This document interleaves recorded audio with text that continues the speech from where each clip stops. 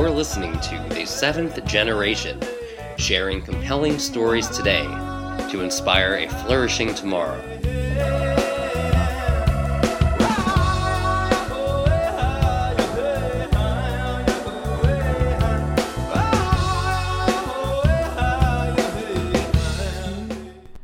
It's no secret that Americans eat a lot of food. In fact, the average American literally eats a ton of food every year. With obesity rates at unprecedented levels, millions of Americans are at increased risk for type 2 diabetes, high blood pressure, heart disease, strokes, osteoarthritis, sleep apnea, kidney disease, and a slew of other serious health problems. But our diets are only half the equation when it comes to food in America. That's because 50% of all food grown in the United States goes to waste. This waste occurs at all points along the food system chain, from farm to table to landfill.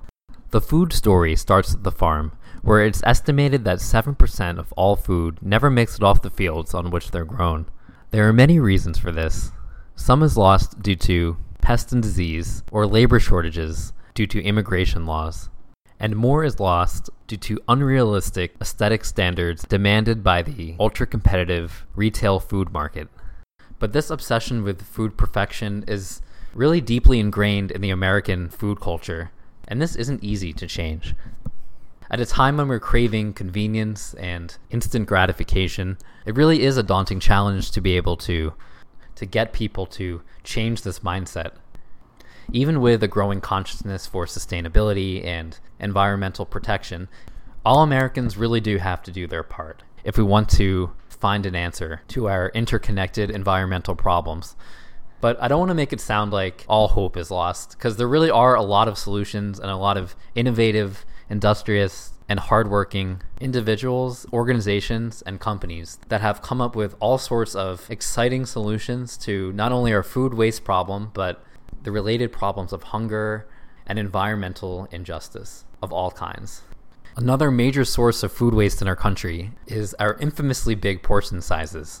According to the USDA, 17% of meals go uneaten at restaurants, and 55% of these potential leftovers aren't even taken home. In fact, this problem is actually getting worse.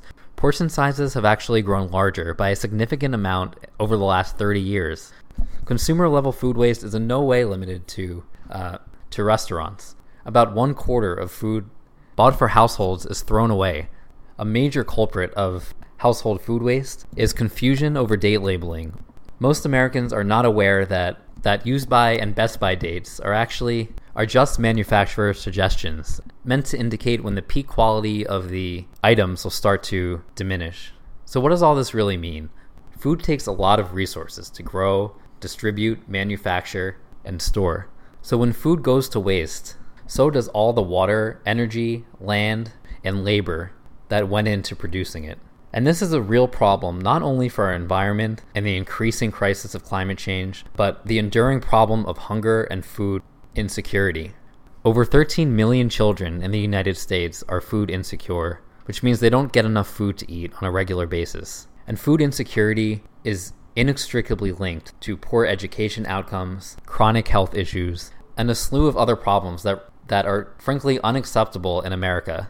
And this isn't the only way that food waste and our broken food system exacerbates socioeconomic inequality in the United States. When food isn't eaten and it's not composted, it's shipped off to landfills where it leaks methane, an extremely potent greenhouse gas that contributes to the global problem of climate change. And while climate change is a big threat to everyone, it impacts low-income communities to a disproportionate extent. Obviously, this is not a pretty picture or something that we should be proud of as a country or as a global community. But the solutions really are out there to fix food insecurity and poverty, as well as food waste, all at the same time. And that's why I'm so excited to introduce my guest today, Gina McKinley. She's the Division Manager for Strategic Initiatives at Austin Resource Recovery. This is the City of Austin's department responsible for overseeing waste management services, including Austin's goal to reach zero waste by 2040. In 2016, the city passed the Universal Recycling Ordinance, which requires food permitted businesses to create and implement a plan to divert organic waste from landfills. I'm so excited to have Gina on to discuss this plan and to talk about how it all works and how it benefits the city of Austin and beyond.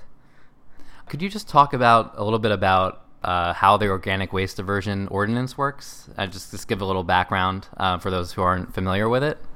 Sure. Well, I'm with the City of Austin, and here at the city, we, in our solid waste department, which is called Austin Resource Recovery, we directly control only a small portion of waste that's generated in our community, and which means that we have to influence the generation of the rest of that material in other ways, such as public policy. So our community adopted the Universal Recycling Ordinance, which requires all commercial and multi-family properties to provide access to recycling. That was the original context of the ordinance. It was expanded after a couple of years of implementation to include requirements for organics diversion. So now, as a result of the ordinance, organics diversion applies to all food enterprises, which basically means an establishment that is required to hold a food permit. So that could be groceries, farmers markets, restaurants, bars, etc. So obviously, you talked a little bit about the fact that this applies to food permitted businesses, and Austin Resource Recovery has outlined many ways that food permitted organizations can reduce their waste. So I wanted to know if there are any strategies that have been particularly successful for these businesses and organizations. Sure. One of the things we found is that after going out and doing outreach to the many businesses that are impacted by the ordinance, we found that a lot of things were happening in our community that just simply weren't documented, which was positive news. We could see that organics were already being diverted. In restaurants, for example, a lot of the reason that some of this food organics diversion was happening was honestly driven by profit margins. So they have an interest to use food before it expires to minimize excess. So that was really positive to hear that many businesses found that they were already doing some things that are recommended in our guidelines for food waste reduction. Using food waste from one dish as a base in another, making sure that their staff has training with good knife skills to reduce the amount of trimmings. In non-restaurant food permitted businesses, we really see compost and food donation are the most common, but it's great there is a lot of food donation happening in our community before composting as an alternative, and so we're seeing lots of food going to hungry people, hungry animals. So those are some of the general themes we've seen.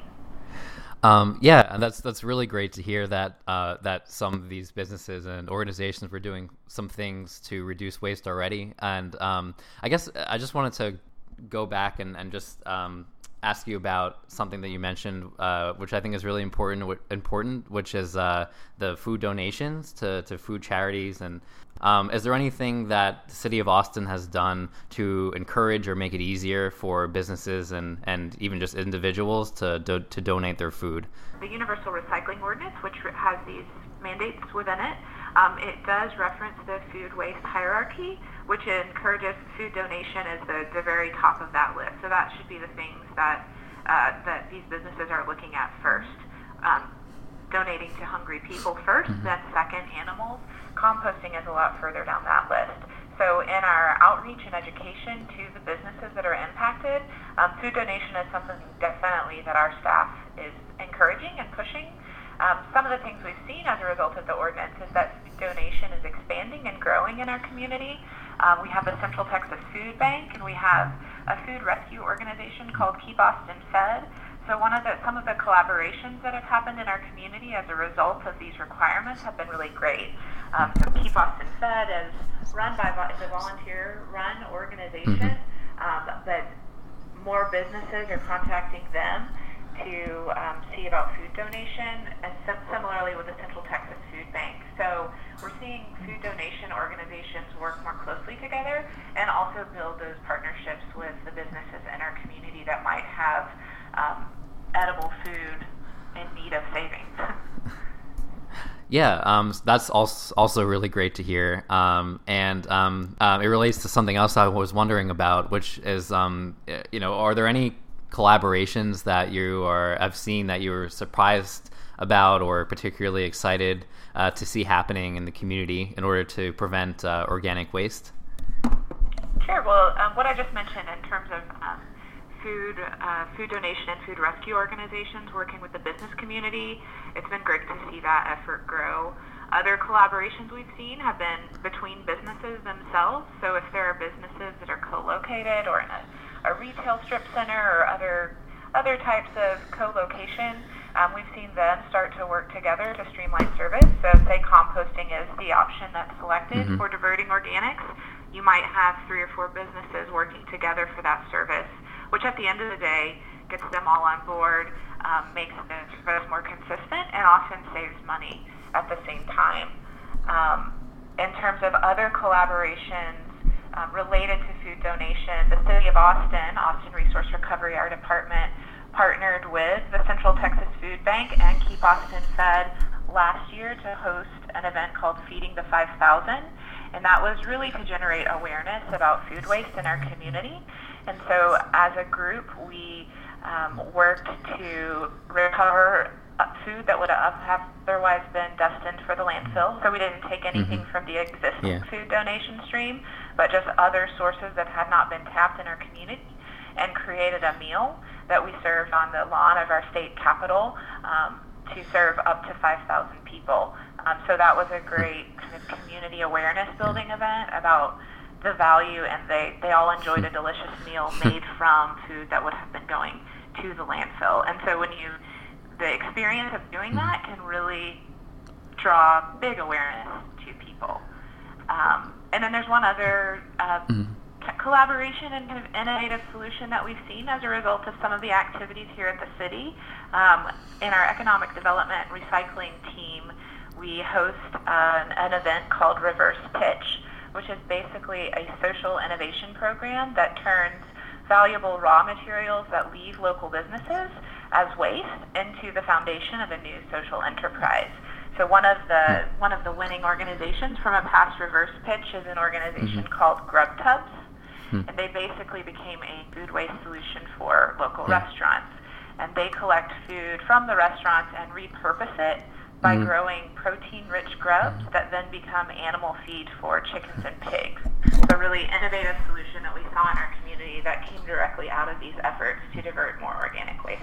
Yeah, those are all really great examples of how multiple food waste problems can be solved, and obviously it's great to hear that you were able to work in an entrepreneurial aspect to that. So that's really great, because I'm sure that some opponents of a program like this would say that it may be a burden on businesses, and so. I guess just you kind of touched on this, and you had some good answers to that critique. But what would be your response if somebody said that it was a burden on businesses? And people do say that, and I think change is hard, especially when you're talking to business owners that are focused on their operations and have the city beginning to say this isn't a requirement. But what we have found is that. Most opponents think that the ordinance has a composting requirement, but when we talk to them, we explain that really it doesn't have to cost anything, and there are multiple options. Food donation, as an example, reducing organic and diverting organic material doesn't mean you have to contract for a third service that is composting, but there's lots of options. So they tend to be a little bit less concerned when they hear about all the different options that there are to solve for this issue, and many of the businesses that have embraced the practices, that we have some early adopters that are taking on organics diversion before they're actually required to per the ordinance. It's a phased-in ordinance in terms of who has to do what when, and they've seen that they're saving money, not negatively impacting their bottom line. So we really lean on these success stories and have the business community share with one another. It's one thing to hear it from the city. But when you have businesses that can champion these practices and show how it's worked for their businesses, that can be really meaningful to those that might be opposed. Because of all these things that the city is doing, do you think people are becoming more conscious of where their food comes from and where it ends up? And if so, has this changed their behavior regarding food and food waste? I think there's definitely been an increased awareness about where it ends up. Some of the things I've talked about where we've generated awareness, creating meals for food that was going into a landfill, and just understanding the impact and the number of, if you look at the amount of food waste and then you look at the amount of hungry people in our community, it seems like a really solvable solution. But in terms of just raising awareness about where the food ends up, not only as a result of the Universal Recycling Ordinance, which has businesses now thinking more about where this stuff is going, but also in our community we're rolling out curbside composting. So just having those services and having to think about the services, why it's there, where this stuff is going to go, I think just generally helps to raise awareness. Now where the food comes from, I hope so, but I'm not really sure. I think there's more work to do, which is an exciting opportunity. I want to thank Gina so much for joining me and having this really interesting conversation on food insecurity and food waste.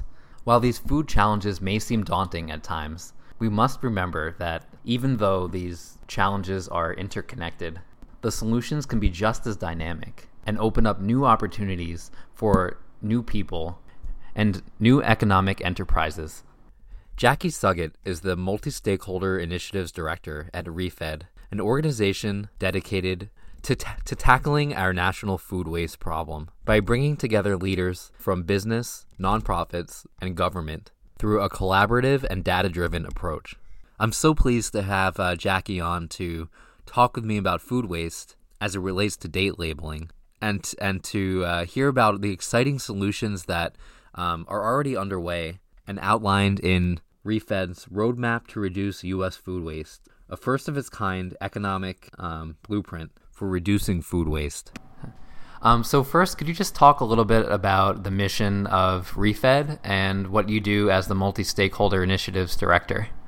Yeah, sure. So ReFed is a nonprofit. We're focused on addressing what is the $218 billion opportunity in food waste reduction in the U.S. And that work really started, I think it at least kicked off with kind of what we're doing today back in 2016. And that's when we published the Roadmap to Reduce U.S. Food Waste by 20%.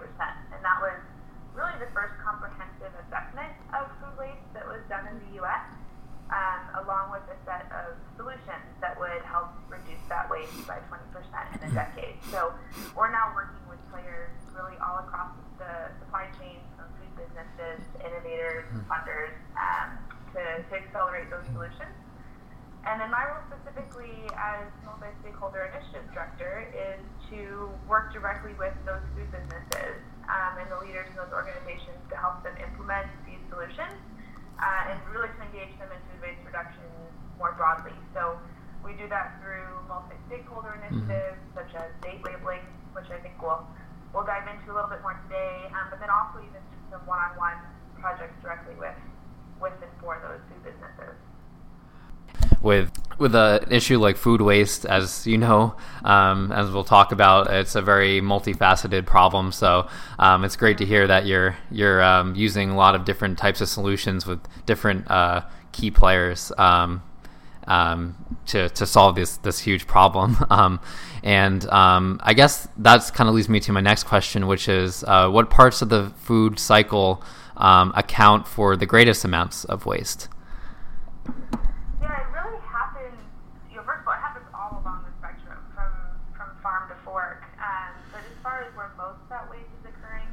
A lot of it, about 43%, is at the household level, and another 40% of that is at consumer-facing businesses, so restaurants, food service, grocery retail, etc. So combined, that's 83% that's happening on towards that end of the supply chain, and so that's really what drives our work at ReFed.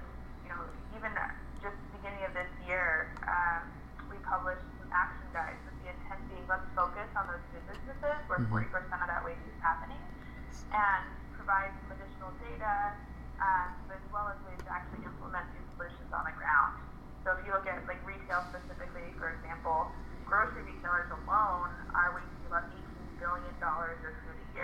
and roughly double their profits.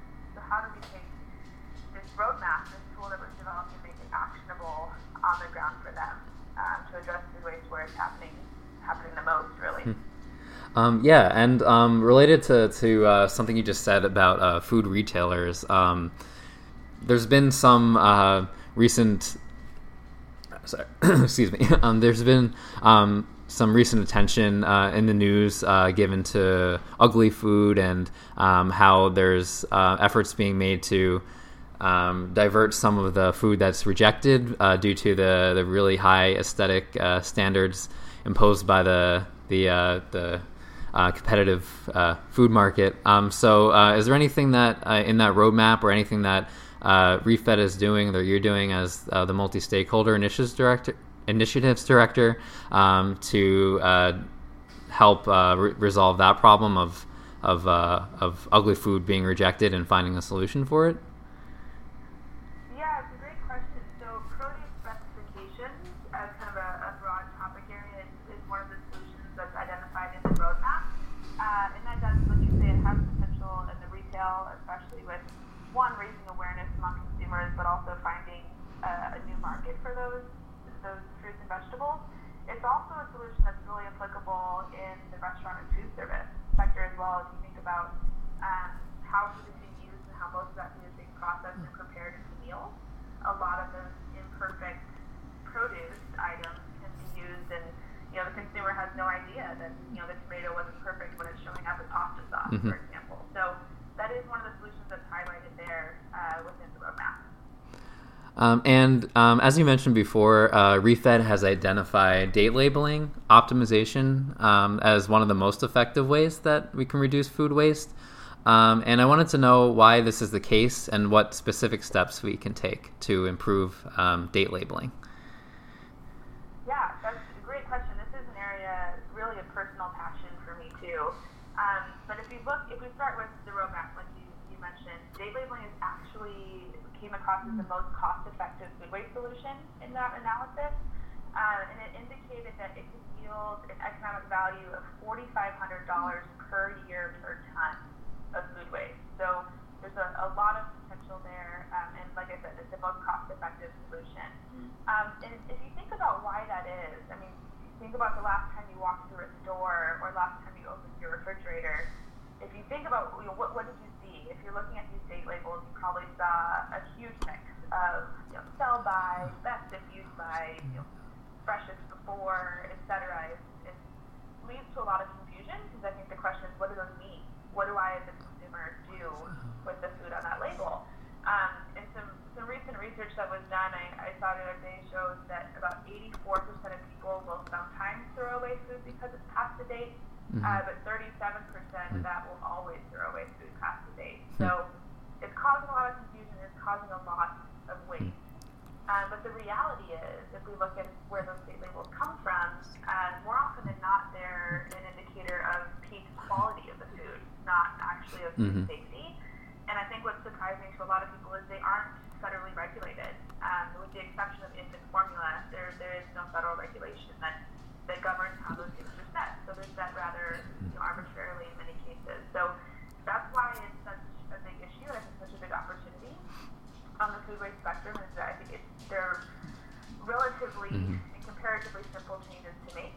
And so if we look at how we make those changes and the improvements that we can have going forward, ReFED is currently working with a mix of good businesses and policymakers and advocacy organizations to move toward a standardized labeling system. So can we transition to just 2 date labels, where you would see as a consumer either best if used by on most products that's saying this is an indication of quality, or you'll see used by on a small subset of those products that actually have some level of food spoilage or food safety information that needs to be communicated to the consumer. So and then 2 industry groups, SMI, the Food Marketing Institute, and then Grocery Manufacturers Association, they introduced this standard already in 2017, and a lot of manufacturers are starting to adopt that.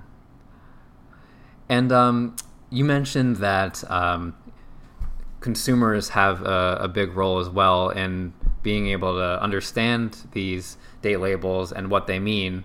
And of course, as you said, we can change the date labels, but the consumers also have to be able to interpret it correctly. So, what specific? I think you mentioned a couple of things, but what specific measures could be implemented, either at the government level through regulations, or through a more private sector or multi-stakeholder level, to inform people on how to interpret these labels and make the right decisions about the food?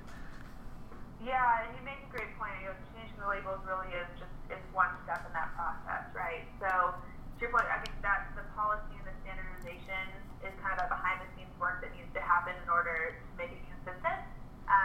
But then there is a piece, within industry, whether that be at a product level, whether that be at a retail level, or even a more coordinated campaign that needs to educate consumers. One, what are these labels? And then two, what does that mean for you? What behavior does that inspire for you as a consumer when you see these labels? So yes, that education is needed. I think, personally, we need to see a little bit more standardization in the market before we can provide that education. Just because if you were to walk through a store today, you're still going to see a lot of different labels. But as we see that standardization occur, you're absolutely right. There needs to be a level of coordinated education that happens among consumers. And my last question for you is, what are the economic and environmental benefits of mitigating our food waste problem? Yeah, great question. So again, if I go back to the roadmap, that would indicate that if we reduce U.S. food waste by 20% over 10 years, which is the plan that's laid out there, that would yield $100 billion in economic value. And what that number includes, the $5.6 billion in consumer savings through food waste reduction, but also another almost $2 billion in annual business profits, for example. And then aside from that, it would also outline 15,000 new jobs over those 10 years that can be created. And we're actually seeing a lot of that growth already happening with innovators that are entering the space and providing new food waste solutions. In fact, on our website at reset.com/innovators, we have mapped out 450 of those innovators across the U.S., and we're seeing that number grow pretty rapidly. And then outside of that economic opportunity, if we look up more at the environmental side, those same solutions over that same time period would lead to a little over 1.5 trillion gallons of water conservation and 18 million tons of greenhouse gas emissions reductions. And then you think of the other benefits too, right? Like reduced use of fertilizers and pesticides, more effective use of farmland, etc. We're really looking at a lot of benefit, both from an economic and an environmental perspective. Thank you so much for listening to this episode of The Seventh Generation. Until next time, I'm Ben Topiel for The Seventh Generation.